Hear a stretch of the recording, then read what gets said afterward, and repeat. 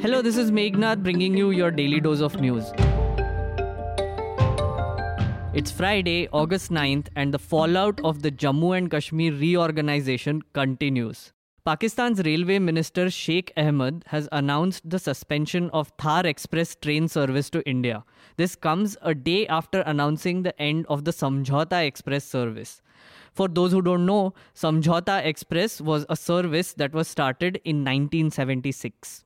Thar Express links Jodhpur and Karachi via the Munabao-Khokrapur border crossing.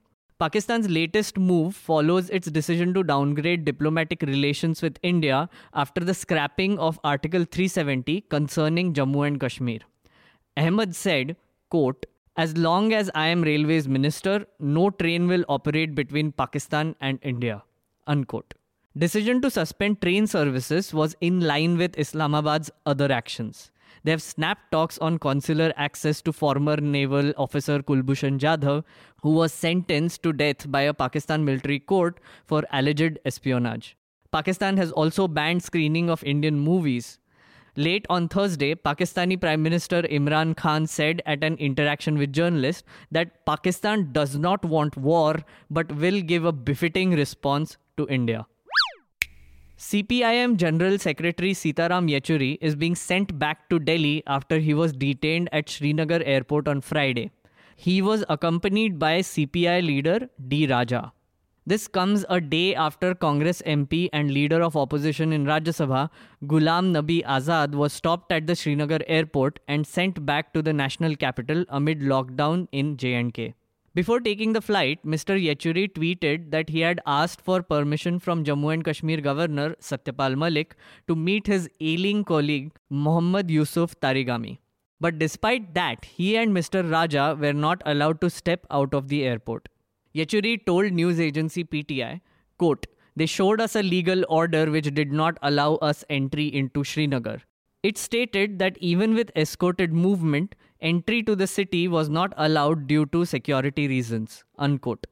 The CPIM in a statement said the detention at Srinagar airport before the two leaders were sent back was an, quote, "anti-democratic act." Unquote.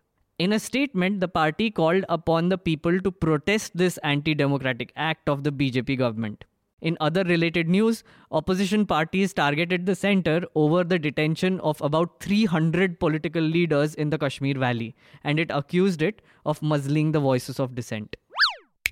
Restrictions have been eased in the Kashmir Valley to allow people to offer Friday prayers in local mosques as the security forces were put on high alert in an apparent move to prevent possible protests. However, news agencies AFP and Associated Press quoted Dilbag Singh, who is the Director General of Police for Kashmir, as saying that people will not be allowed to venture out of their neighborhood. Contrary to PM Narendra Modi's assurance on Thursday, reports indicate that Kashmiris in Shimla are not being able to go to their native places to celebrate Eid with their families. Irshad Ahmed, a resident of Anantnag, told PTI that around 30 Kashmiris had left for their homes in two tempo travelers around 7 a.m. on Wednesday, but they were not allowed to go beyond Jammu. Meanwhile, MEA spokesperson Ravish Kumar gave a statement saying Pakistan is projecting a war-like situation in Kashmir and that it is not the truth. He said, quote, "It is just a ploy by Pakistan to divert attention." Unquote. He further said, quote, "It is visible to all of us that we have a greater engagement with Islamic countries. Our relationship has blossomed with them. They have a greater understanding of our stand on the rhetoric of Pakistan. Pakistan stands exposed on many grounds. The Islamic countries also realize that this is our internal matter. They, meaning Pakistan, feel that the prosperity of Kashmiris will deter them from using terror as a tool." Unquote. Ayushmann Khurrana's starrer Andhadhun won the 66th National Award for Best Hindi Film today.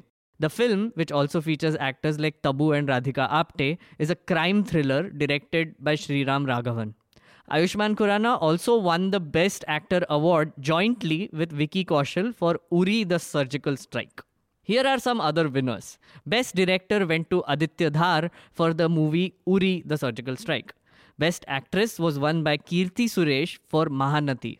Best Popular Film Award was given to Badhai Ho, another Ayushmann Khurrana movie, I must add. Best Film on Social Issues went to Padman. The best film for national integration went to Ondala Eradalla, a Kannada film. Yes, that's a category apparently. Anyway, a total of 419 films competed for the awards this year, and the announcement of the National Film Awards was delayed this year due to the Lok Sabha polls. Personal confession, I still haven't seen Uri. Speaking of which, don't forget to listen to Awful and Awesome Entertainment Rap, our pop culture podcast. It is hosted by Rajeshri Sen and Abhinandan Sekri, who watch all of these Uri-type patriotic movies for the good of the nation. And then they rant about it. So do give it a listen. Well, hello WhatsApp junkies. Here is some news which will scare you a wee bit. Apparently, researchers have warned that WhatsApp messages can be altered. Dun dun dun.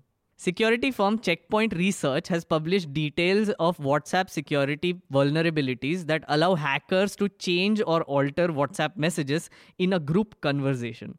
This includes editing quoted messages and disguising a private message as a group message. This means that hackers can not only change the text that you are sending to others, but also change the identity of the sender. These researchers found 3 possible attack modes that give attackers the weapons required to intercept and alter messages.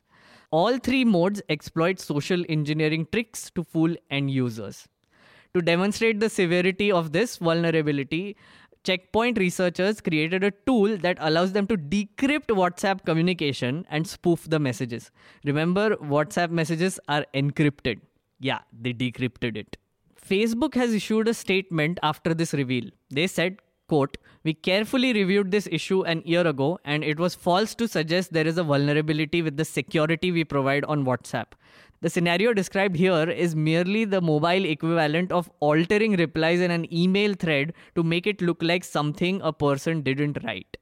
We need to be mindful that addressing concerns raised by these researchers could make WhatsApp less private, such as storing information about the origin of messages." Unquote. So next time you take that conversation screenshot on WhatsApp, ask yourself this. Are you really sure the person who sent that message is actually that person? Dun dun dun. Podcast listeners and creators, here's some excellent news for you. Google is making efforts to improve the discoverability of podcasts through its search engine. Earlier, users had to specifically search for podcast with the desired content. But now we will soon be able to come across topics discussed in individual podcast episodes in a search result.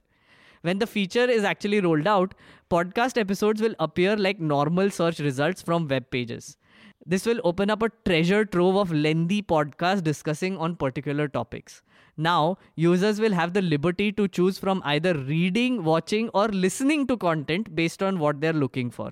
How does this work, you ask? Well, podcast episodes are now going to be transcribed by Google so that the text can be indexed by the search engine. This will make it easier for the search engine to crawl the podcast and then serve them to relevant queries. Mind is equal to blown. In short, podcast will not be limited to just apps anymore. They are going to be unleashed onto the world with a simple Google search. Ultra exciting stuff. And now here's some stuff you should definitely check out on newslaundry.com. After heavy debates over the age of the victim in the Unnao rape case, a district court in Delhi has booked Kuldeep Sengar and his aide Shashi Singh under POCSO and relevant sections of IPC for rape. Gaurav Sarkar has done a report on what happened in court, so go over to our website and read it. I must add, Gaurav has become quite a pro at court reporting. Why don't you go ahead and follow him on Twitter as well to get updates from the court? His handle is @pencilpusher24. Another piece you should check out is on the aftermath of Jammu and Kashmir reorganization, written by Sushant Sareen. He argues that the government has taken the plunge and the only option for it to land safely is to deliver, and fast.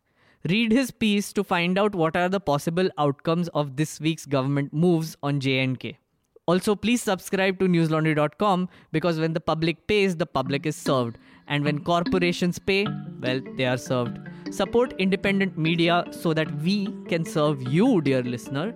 That's all I have for you today. Have a good day or a good night, depending on where you're listening from. See you tomorrow. All the News Laundry podcasts are available on Stitcher, iTunes, and any other podcast platform. Please subscribe to News Laundry. Help us keep news independent. To catch all our podcasts on news, pop culture, current affairs, and sport, visit newslaundry.com. Follow us on Facebook, Twitter, and Instagram, and subscribe to our YouTube channel.